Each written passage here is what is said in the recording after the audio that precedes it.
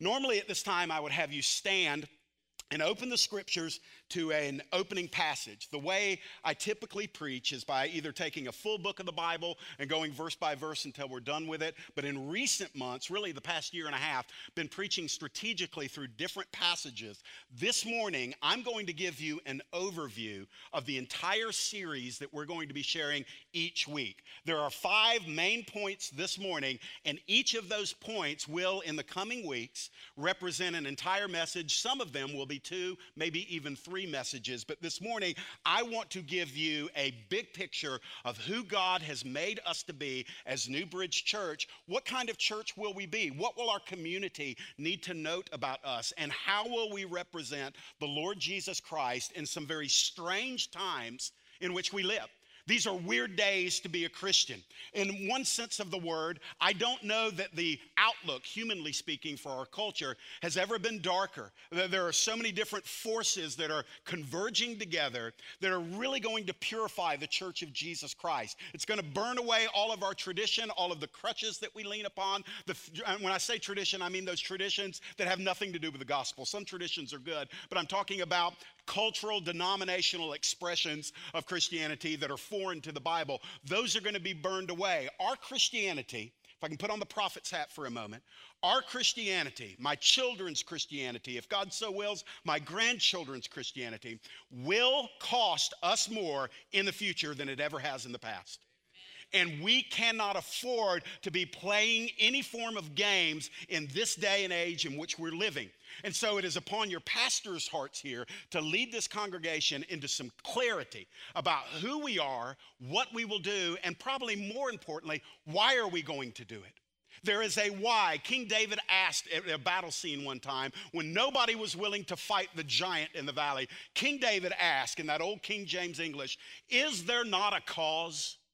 Is there not a cause? And as we look around in our culture today and we see it bombarded with all sorts of opposition to the person of Jesus Christ, the gospel of Jesus Christ, and the church of Jesus Christ, I would say every Christian needs to ask him or herself this question and then answer with a yes. Is there not a cause? And so let's get into the word this morning. I am both filled spiritually and caffeinated biologically. So I am really, really stoked this morning. And some of y'all look maybe like you didn't shake the starch out before you got here today. Well, I'm going to help you shake the starch out this morning because we have a cause this morning to celebrate, but also to embrace the purpose of God for this local assembly. And so with a stirred and a sobered heart, I quickly asked the Lord, Father, anoint the teaching this morning. And I ask you, Lord Jesus, seal my lips off from anything that might not please you. And Lord, I pray that the Holy Spirit will take a yielded mind and mouth and will pour into those that have willing and open hearts all sorts of goodness, speaking about the future that you've assigned to us. I pray, Father, that hope will crush doubt this morning. I pray that optimism, because of who you are, Lord, and what you have done and what you have beaten and what you offer, I pray that optimism will suffocate pessimism. I pray that joy will stifle out criticism. And I pray, Father, that we will never again be a people who maximize on what the challenges are, but Lord, that we will maximize on what the charge is and from whom it comes. It is for your glory this morning that we ask these things in Jesus' name. Amen. Every church has what I call a DNA. Not every church is meant to be the same. Not every church is going to have the same style of worship, the same racial and generational makeup.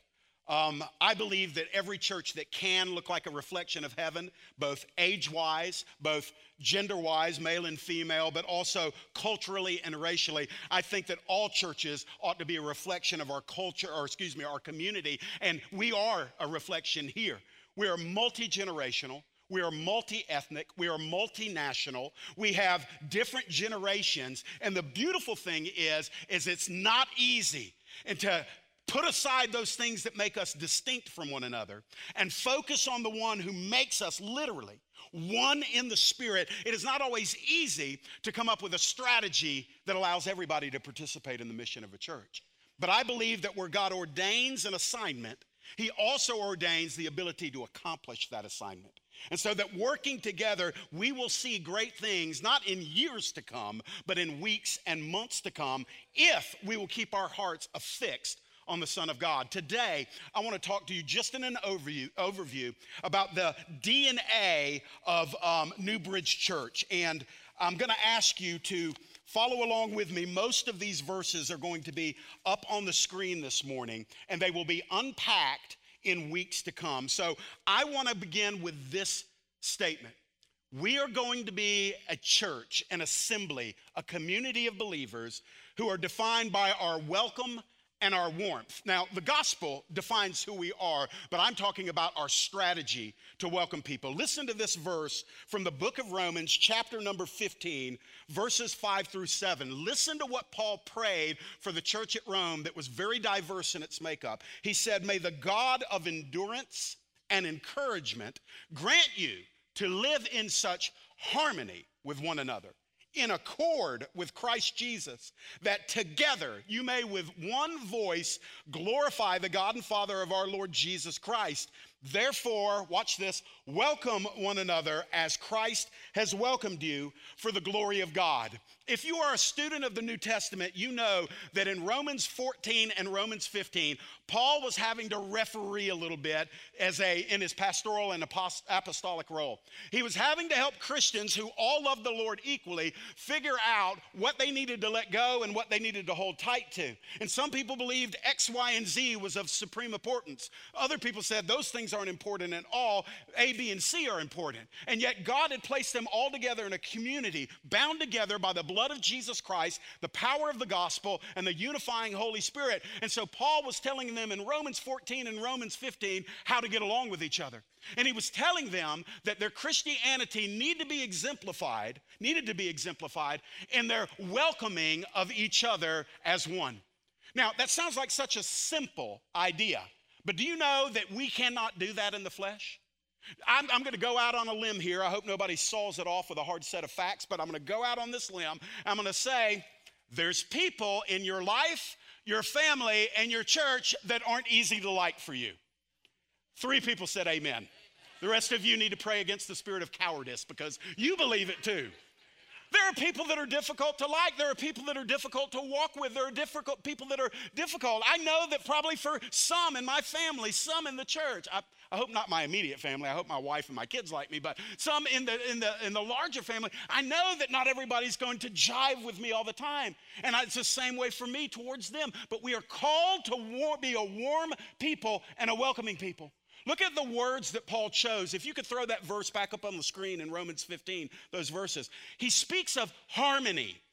That's people not making the exact same sound, but bringing those sounds together for a beautiful overall sound. He says, work at it. And then it speaks of being in accord. That means that they're going to be parallel and they're going to be in concert with each other as they are with Jesus Christ. And then he highlights the word together. And then he mentions with one voice. So you've got all these different people. And you've got people that don't look the same. In that church, you had Jew and you had Gentile, and you had strict rule keepers, and then you had people that were liberated. You had the strong brothers that didn't need all the rules, and the weaker brothers that said the rules really helped them. And Paul is telling them, I want you to learn how to be a welcoming people so that the witness and the worship that comes from you is literally one voice reaching up into heaven. And so, friends, we are told repeatedly in Scripture that one of the assignments that God gives to us as individual Christians, and therefore as a collective body of believers, is that we must welcome one another. Say amen if you will agree with these statements. Not everybody has to look like you. Amen. Not everybody has to think like you. Amen. Not everybody has to dress like you. Amen. Not everybody has to like the same music you like. That went better than I thought. Said, Jeff, you slipped that one in on us. Well, you got to be warm and welcoming to me. Sometimes I'll play you a little bit. But listen, the point being is this. We are here. We are the only people on the face of the planet, I'm talking to the born-again believer, that are united for eternity. It has nothing to do with the external, the color of our skin, the origin of our nationality, neither male nor female. We are equal in Jesus Christ. It doesn't matter where you live, how much you earn. We are united in none of those externals. We are united in the person of Christ. Now look, that is great theology, but Jesus doesn't leave it in the theological. He says, I want you to live with each other that way. And so that calls us to humble ourselves. Now when we're thinking also not about our own church, but what about the people who will come here? What about the people who don't know church, don't do church? You realize that the millennials and younger didn't grow up in your America. They didn't grow up in a cultural Southern Bible Belt Christianity. They have grown up in schools that teach pluralism, and schools that have just interjected their minds with all occasions to doubt the singularity of the gospel, the exclusivity of the gospel. And so these young people didn't get it fed to them culturally. And so we have to say, how are we going to adjust our means of reaching them with a gospel that will never be adjusted? And so when we think about this, I'm going to make a bold statement here. Anybody and everybody, anyone and everyone who wants to is welcome to walk in the front doors of this place, and we are obligated in the Spirit of God, as the person of Christ would do, to receive them with a welcome and a warmth. Now, brothers and sisters, I want to make a clarification on that statement. That does not mean that we approve of everything. I think in our culture, we have confused acceptance and approval. In other words, I can accept just about anybody. I can accept them with the dignity of being a human being created in the image of God. I can accept them as being beloved of the Father. I can accept them as candidates for the glorious gospel of Jesus by which they can be set free eternally from their sins. I can accept them like that, but that doesn't mean I approve of everything in their lives.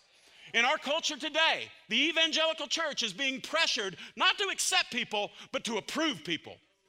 We are not being asked to just accept them and love on them. We are being asked to violate our values and our views and our theology in order to say we endorse what you believe. We endorse how you live. We endorse all of that. That's two different things. Amen. Friends, we will be a welcoming, warming, accepting congregation, but at the same time, we are going to tell the truth. Amen.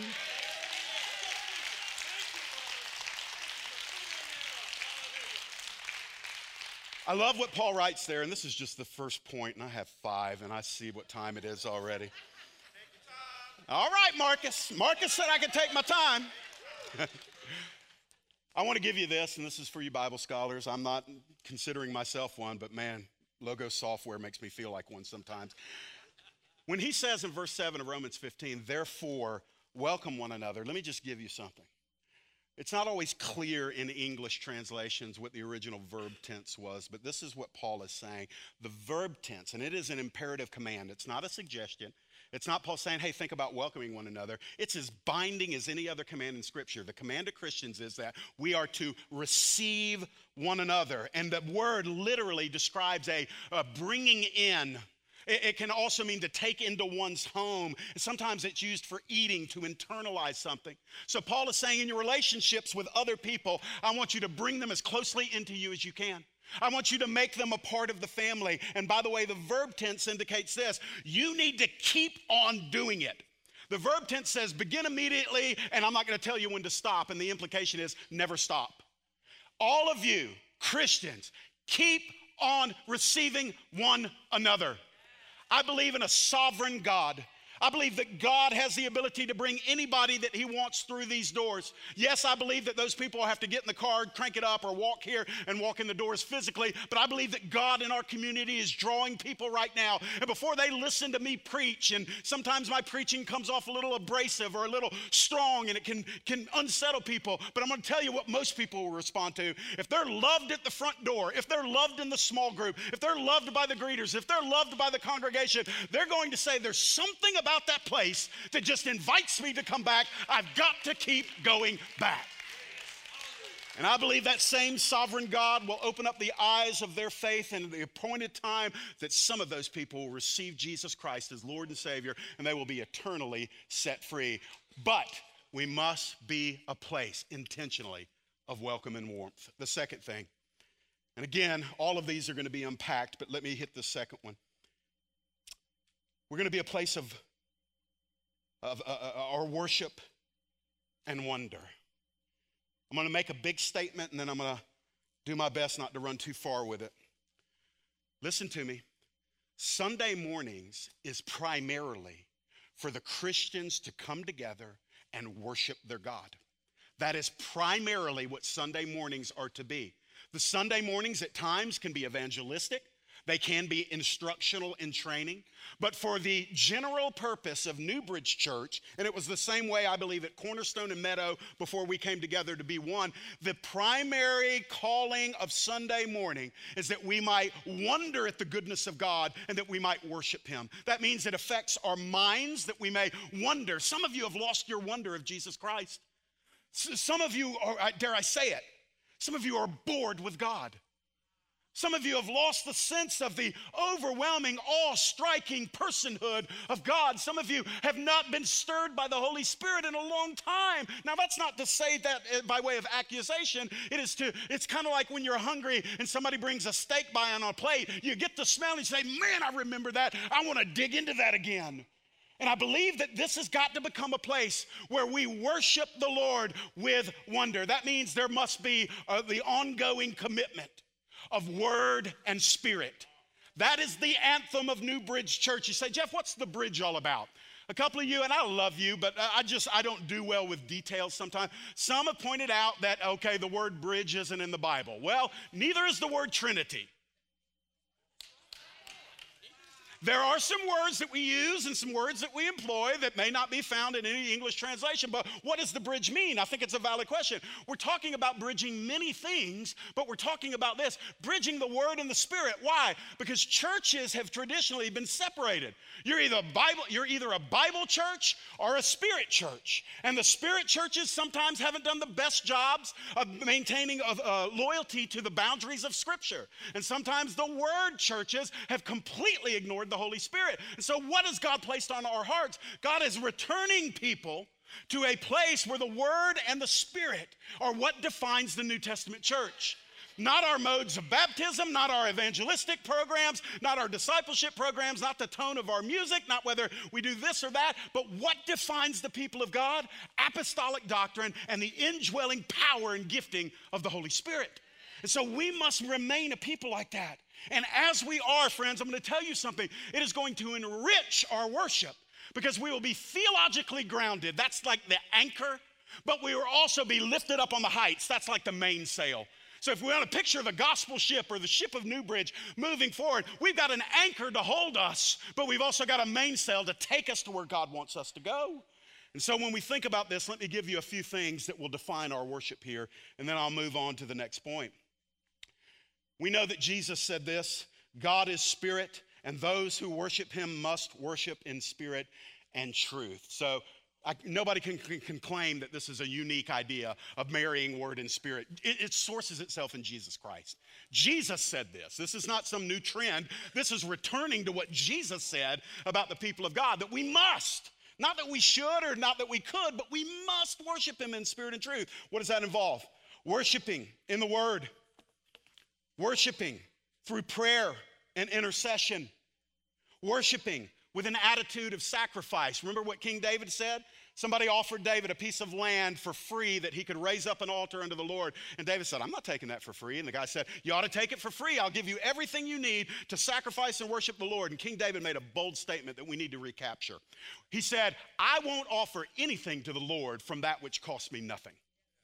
Meaning the implication of the Christian life is that we are people who sacrifice unto a God who has already paid the ultimate sacrifice. We don't sacrifice to get something. We sacrifice because we already have everything. So we've already been granted everything we need. Y'all ain't with me this morning, but some of you are going to get there. Come on. Worshiping with an attitude of sacrifice. Worshiping in music. Listen, God's people, the one lasting activity for all of eternity. Some of y'all are going to be happy to know there won't be any preaching in heaven per se. Why? Because you'll know everything. I'll be out of a job, but I'm going to get in on the worship. because worship is the enduring activity of heaven, and there will be singing and there will be anthems for all of the ages. And so we are going to continue to work hard. Y'all have been so patient. The music team has been so patient. This is hard to bring two teams from two different places to try to figure out just the basic fundamental foundations of how we are going to express our gratitude to God. And what we know is this: we can't get it all done on Sunday mornings. So we're working on coming up with a monthly Friday night worship time where it's going to be no time limit, no scriptedness, just music, praise, intercession, and ministering to people hands-on. That'll be coming up, Lord willing, beginning either late this month or early next month. And that is going to be our thirst services. Why? Because, that's good.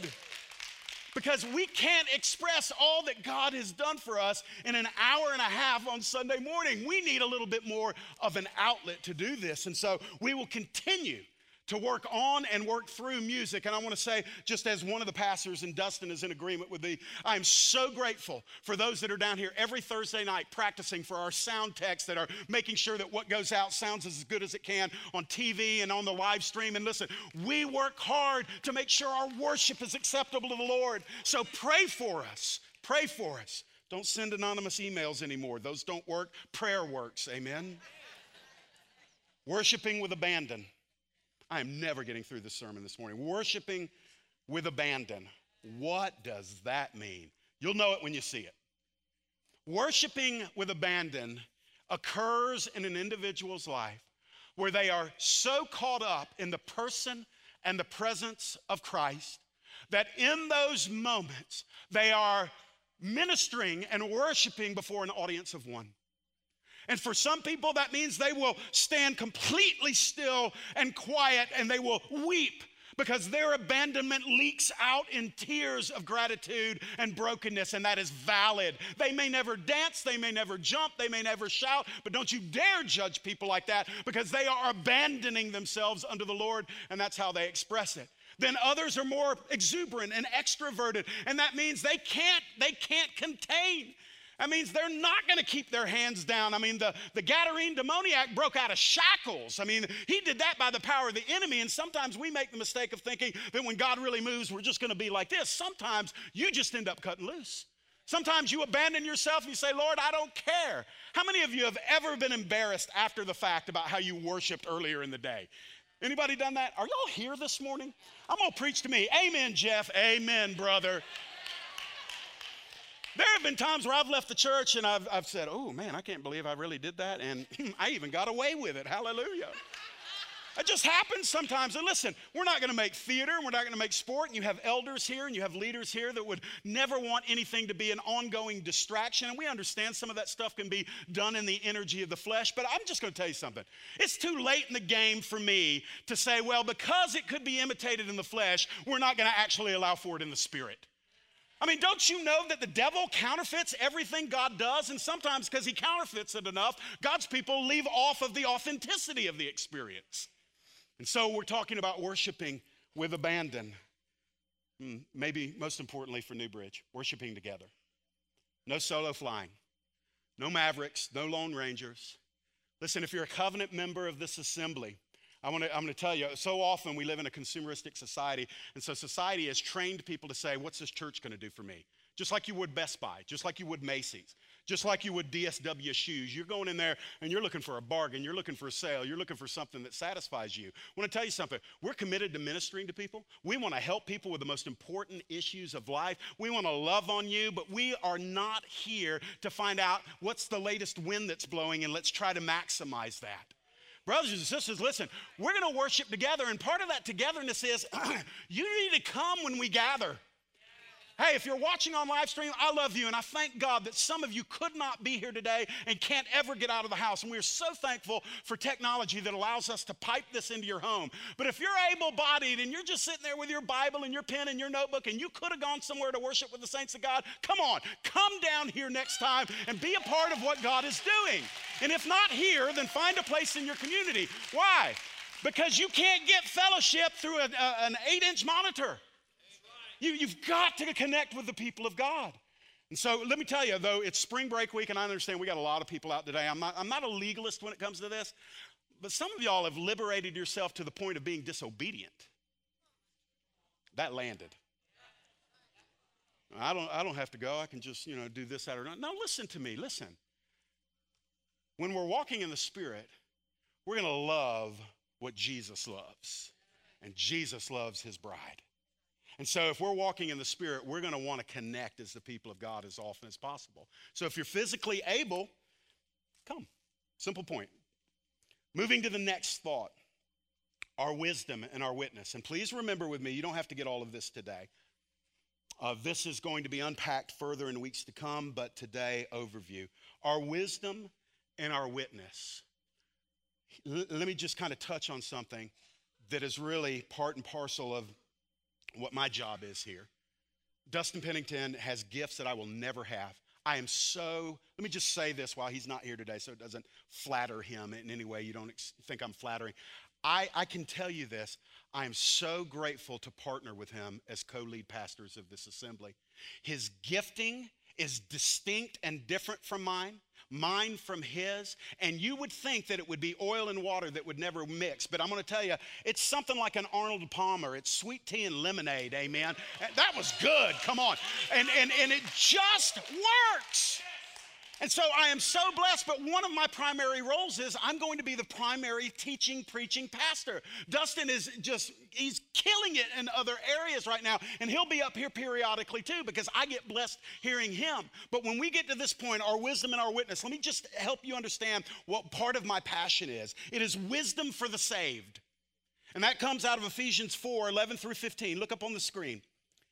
Speaking of Christ, it says he gave to the church, implied, the apostles, the prophets, the evangelists, the pastors and teachers, to equip the saints for the work of ministry, for building up of the body of Christ, until we all attain to the unity of the faith and of the knowledge of the Son of God, to mature manhood, to the measure of the stature of the fullness of Christ. Why? So that we may no longer be children, tossed to and fro by the waves and carried about by every wind of doctrine, by human cunning, by craftiness and deceitful schemes, but rather speaking the truth in love, we are to grow up unto him in every way who is the head, that is Christ. Friends, listen, I get it, man. I just want to be so transparent with you.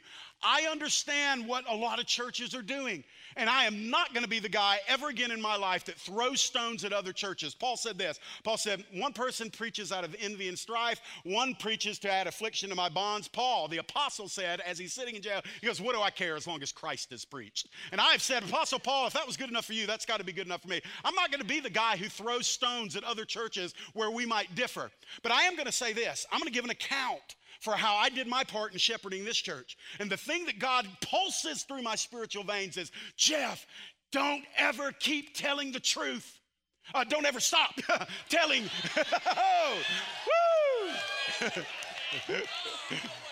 Thank God that there is editing on the back end of this sermon before it goes on television. Don't ever stop telling the truth. I wish I could press rewind on that.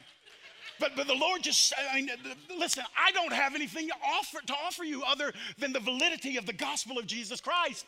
You don't need to care about my traditions. Frankly, I love you. I don't care about yours. We don't need to know how Grandpa did it or Uncle Sal or any of these people. I don't care how they used to do it. What I'm saying is, this is our generation. This is our community. This is his gospel. This is our calling, and he's opened the doors wide for us to impact people. The gospel still works. The truth is still the answer. Not just Jesus came, lived, died, and rose, and ascended, and is coming again, but all of the Bible speaking of the truth of God's word. And the Bible here in those verses I just read lets me know as a spiritual leader that my job never is done. Why? Because it's not finished until everybody is presented mature in Christ. And there's always going to be the need for maturation in the body of Christ. And so my job's never done. I promise you something before I move to the next point. As a pastor whose primary calling is to motivate and equip believers so that they may live their life passionately for Jesus, I want to make you a promise. I am going to preach the Bible. I'm going to share the truth. It's going to be difficult at times. It's going to challenge us. At times it's going to cut us. It's going to leave me unpopular with certain segments of the society. But I don't care at this point. I'm going to give an answer to the Son of God one day, and I don't want to have to apologize. Amen?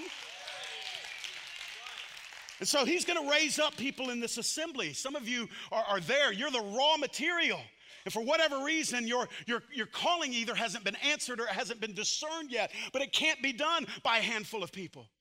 I mean, we see here apostles and prophets, and one of the most understated offices in the fivefold ministry is the evangelist and what he or she means to the church. That we need people whose primary passion and their singular vision is to reach others with the gospel. They don't want to get involved in this or that on the sidelines. They're all about bringing the gospel to people that are dying without Jesus. And we need some of you to be raised up and to answer that call. But in order to do that, you're going to have to let the other stuff go. You're a vital part of what God's going to do here, and may he raise up many in this place, male and female, young and old, who have a compassion and a burden for those that are dying without the gospel and going to hell apart from Jesus Christ. And that brings me to the next part. Our wisdom and our witness is not only wisdom for the saved, but our witness to the lost. Acts 1:8. You will receive power when the Holy Spirit has come upon you, and you will be my witnesses in Jerusalem, Judea, and all of Samaria, and under the ends of the earth. We are commissioned to take the gospel and the message as a community of believers. Everything that we are doing needs to have some point of anchoring in the Great Commission that we are to win the lost and disciple the lost, and then disciple the saved, and then send the saved out to repeat that process. That's how you got saved, by the way. You got saved because somebody in the generation before you properly stewarded their commission from Jesus Christ.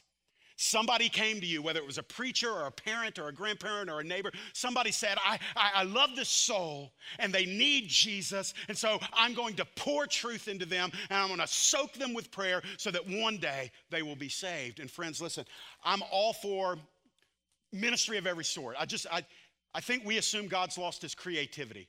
That God is still saying, no, I got it right in the 1950s and that's the way it's going to be from now on. Listen, God has never stopped being creative. He's much more creative than we give him credit for. It's us who play it safe. It is we are the ones who just try to keep it the way that we've kept it because it satisfies our security and our comfort zone. But listen, if we're going to do all of this breadth of ministry, I'm all for it. But not at the expense of forfeiting our primary calling and purpose here, and that is to reach and impact people with the gospel. I want to have a flourishing kids ministry. I thank God for the summer camps. Me and my two children are going to go with Christopher Peterson to the camp along with a lot of other kids. And I hope some of you folks that came from Meadow will let your primary grade school kids go to the camp with us this summer because it's going to be about just awakening them to the kingdom of God. And I want to have a thriving youth ministry. I thank God for Nick Kelly and Casey and those that are pouring into our young people. I want that. They need to be able to walk out the gospel as God has made them in their generation. And it's not going to look like the baby boomer generation. It's just not. It's not going to look like the Gen X generation, which I'm a part of. But friends, if we do all of this stuff, but we're not winning people and discipling them into Christ, then we're missing it. So we move on to this next part. Our wealth and our work. Yeah, this is where it comes to our hands and our wallets. But I want to start with a proper motivation. Think about the spiritual wealth you've received. Romans chapter 11, verse 33. It's not instruction, it's doxology. He says, oh, the depth of the riches and wisdom and knowledge of God, how unsearchable are his judgments and how inscrutable his ways.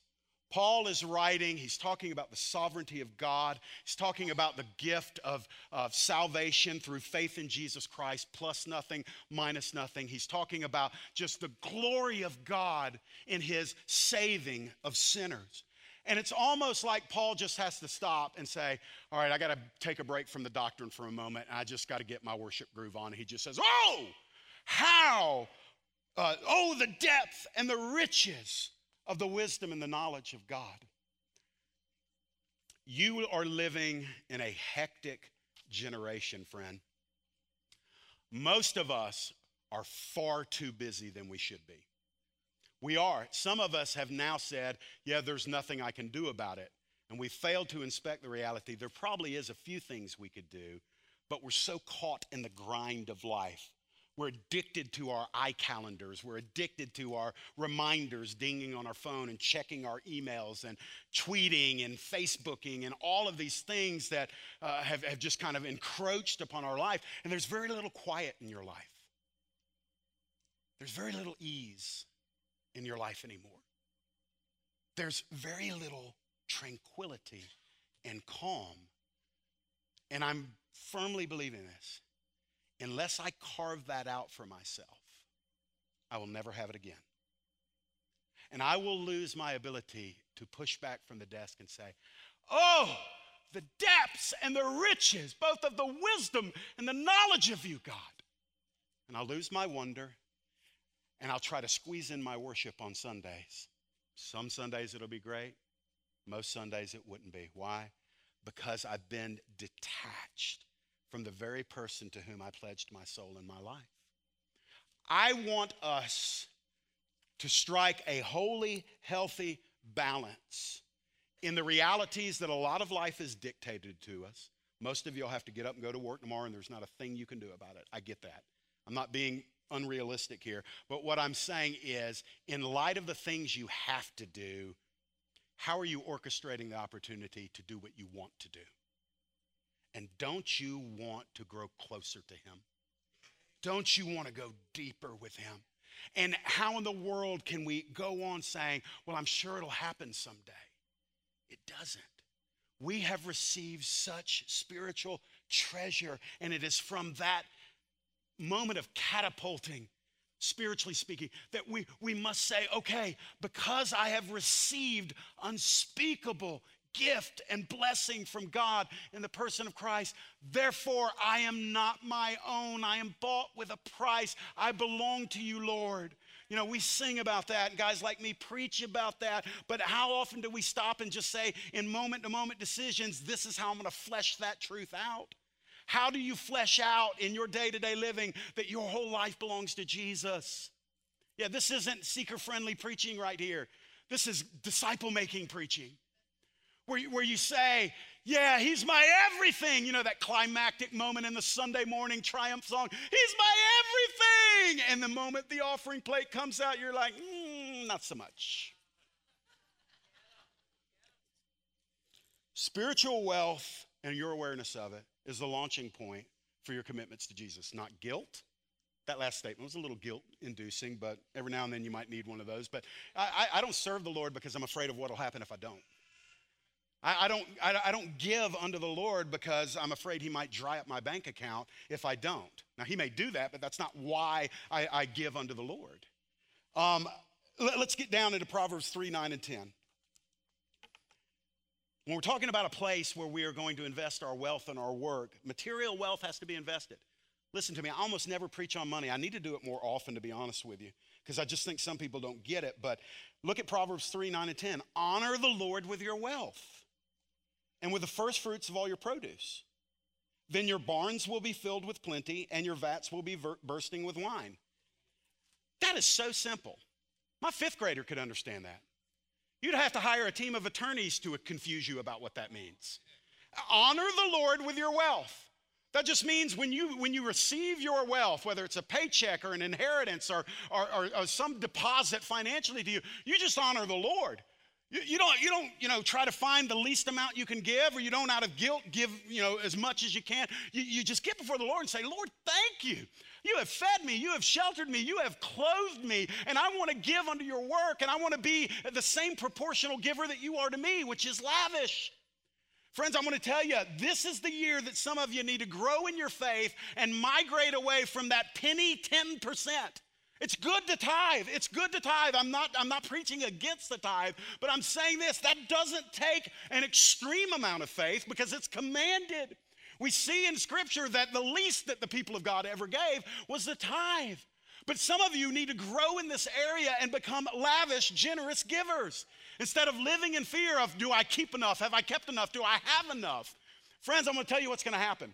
For most of you that are under 70 in this room, Jesus is going to come back in your lifetime, and you're going to have these big storehouses, and the Antichrist and his cronies are going to get all of your money anyway. I believe that. You're going to be sitting there one day, you're 5 months away from retirement, And you've got this massive nest egg. And in part, it's massive because you never gave like you could have unto the Lord during your life. But you've got this massive nest egg. And the second coming is going to happen. And you're not going to get to spend any of it. And the Antichrist is going to say, thank you for doing my work for me. Brothers and sisters, I'm going to tell you, if you're ever going to be a generous giver, it's during this lifetime. This is the time to do it. Yeah, I knew I wouldn't get as many amens out of that, but it still needs to be said. Listen, I love to give. I can tell you, if you ever want to know what I give, I have no problems. I'm not embarrassed. I'm not proud about it. If you ever want to know what I give, call our financial secretary, Jill Rakestraw. She'll never tell me. You call and say, hey, what did the pastor give last year? Do that. Now, I'm not boasting about it. What I'm saying is this. I got a clean conscience before God about what I give. My conscience is clean before the Lord about that, so I couldn't care less what other people think. Maybe it'll motivate some of us. Some of us, I can't get off of this. Some of us are so blessed in the temporary. We're blessed financially. Some of us are blessed in the here and now, and yet we've not entered into that maturity level of giving lavishly unto the Lord. Y'all know that we're going to be doing a roof repair over here. If you were in small group today, you heard a little bit about that. And one of the things right after the service that we're doing is we're getting inventive about how we can raise some money. We've got a couple in our church that loves to bake and they love to do meal ministry. And they said, we will make massive quantities of lasagna. We will donate our time and our efforts. We will sell it, and every dime that comes in, we'll put towards reducing the roof. Now, let me tell you something. I have eaten some of that lasagna, and it is good. And that's a person saying, okay, here's what I have to offer to be able to make something happen. And listen, you don't have, if you say, Jeff, I don't like lasagna. Well, do you like writing a check so we can get the roof fixed? Amen. You just got to find your motivation in this thing. Had a sweet elderly lady come to me probably last month. And she said, Pastor, I want to give this. And this almost never happens. I really don't want you to do this, but this was a good moment for me and her. We have a great relationship. She handed a check for $10,000 made out of the church. She said, let's get that roof fixed. Yep. Now listen, most of us can't do that. But I'm just going to do this. And listen, I do this about once every 3 years, and it's to motivate you. I'm going to give 1,000, and I pray that there's 10 people in the church that'll match that 1,000 with me. Some of you say, Jeff, I could never do 1,000. What can you do? Let's get the roof paid off. Let's just get the roof fixed so the showers of blessing remain on the outside of the church on Sunday mornings, amen? And so if you want to get involved in this is an opportunity strategically to say, okay, I'm a kingdom woman, I'm a kingdom man. We don't have to overthink it. Let's take care of God's house. Let's just get this thing done.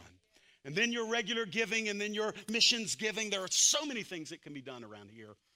But the first key is that we must become a people of wealth and work. Romans 12, 10 through 11. I've got to get done. I see the clock. Matter of fact, I'm just going to end here, and I'm going to leave the last point for a different day. Sacrificial work rendered. Look at what Paul says. Love one another. Say that with me. Love one another. Let's say it a couple of times. Love one another. One more time. Love one another with brotherly affection. Outdo one another. Let's say that. Outdo one another. Again, outdo one another. One more time. Outdo one another in showing honor. Don't be slothful in zeal. Be fervent in spirit. And then 3, rat-a-tat-tat, serve the Lord. I love this. Serving God is connected with loving people, which is connected to kingdom zeal. I've already kind of offended a few people this morning, so let's just go for it. I want to be an equal opportunity offender. Listen, Lord help me. Some in the body of Christ need to repent of laziness, to repent of perpetual excuses and laziness. You will always have a convenient reason for not accomplishing what God has empowered you to accomplish. You will always have it. You know why? Because your flesh will give you the excuse. If your flesh happens to not give you the excuse, then circumstances in the world will give you an excuse.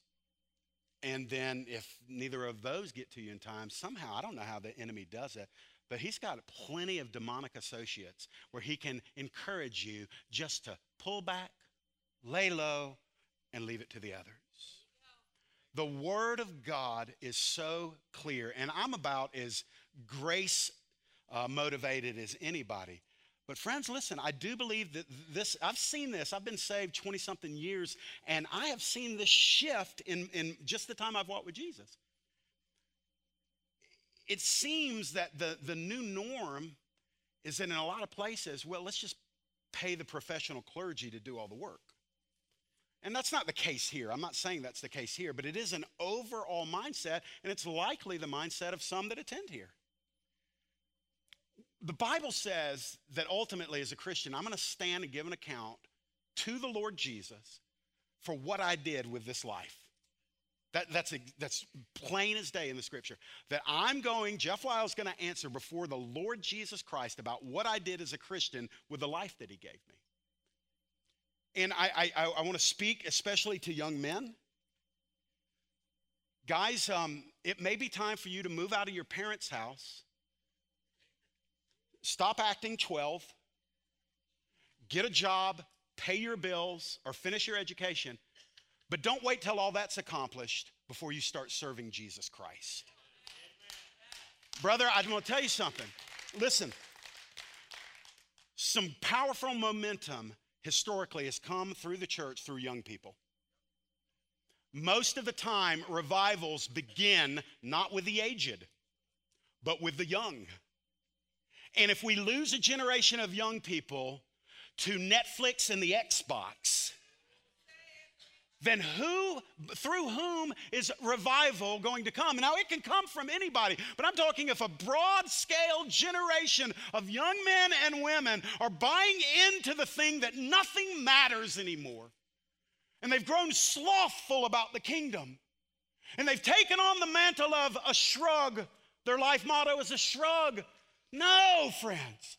You were bought with the blood of Jesus. You were chosen before the foundation of the world. You've been sealed with the Holy Spirit of promise. You've been taken from death to life, from darkness to light. You're a child of the God. You're seated with Christ Jesus in heavenly places. You're more than a conqueror. You are a hyper warrior in Jesus. You will stand at the end of the age and you will look upon Satan, the false prophet, and the beast, and every demon. And you will say, as prophesied in Isaiah, is this the one who troubled the nations? The Bible says we will squint down on him and we will say to the enemy, are you the one that actually troubled the nations? Why will we say that? Because we'll be standing in triumph over him.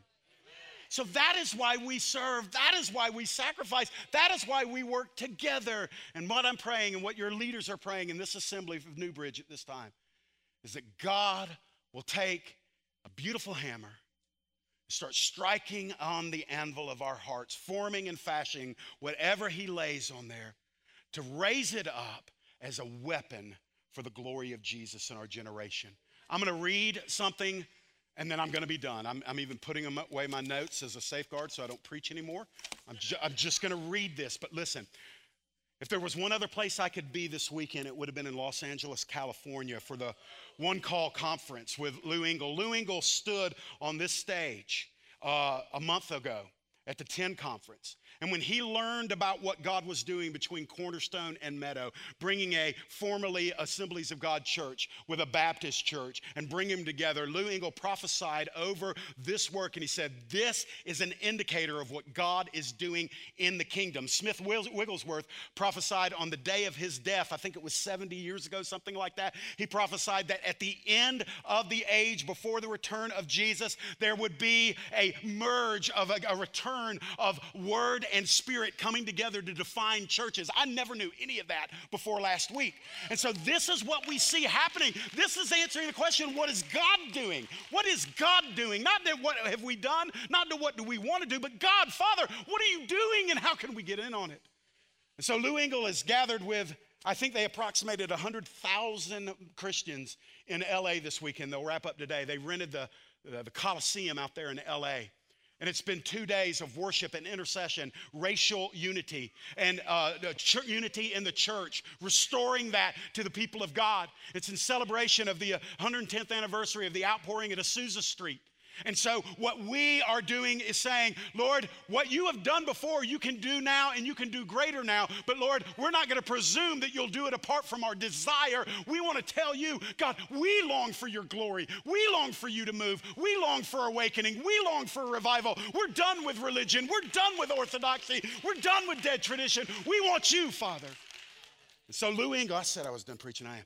Lou Engle said this. He led the people in the covenant this week, and it's written out. I'm just going to read it, and then worship team, y'all come on up.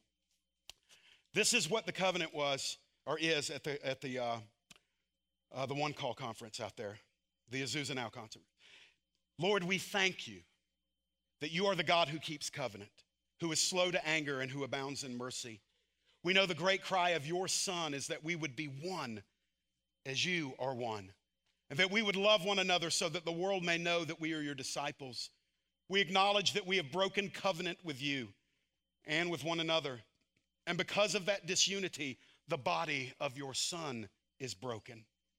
Therefore, by your grace, we covenant to speak the truth in love, not criticism and accusation. We guard our lips from speech that accuses and wounds the beautiful body of Christ.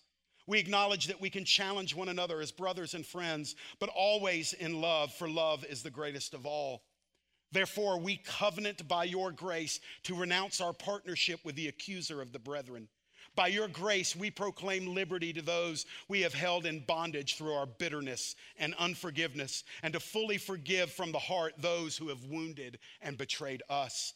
We covenant by your grace to bless the many expressions of true historic faith. Lord, we thank you that you keep covenant with us, that you are slow to anger and abounding in mercy.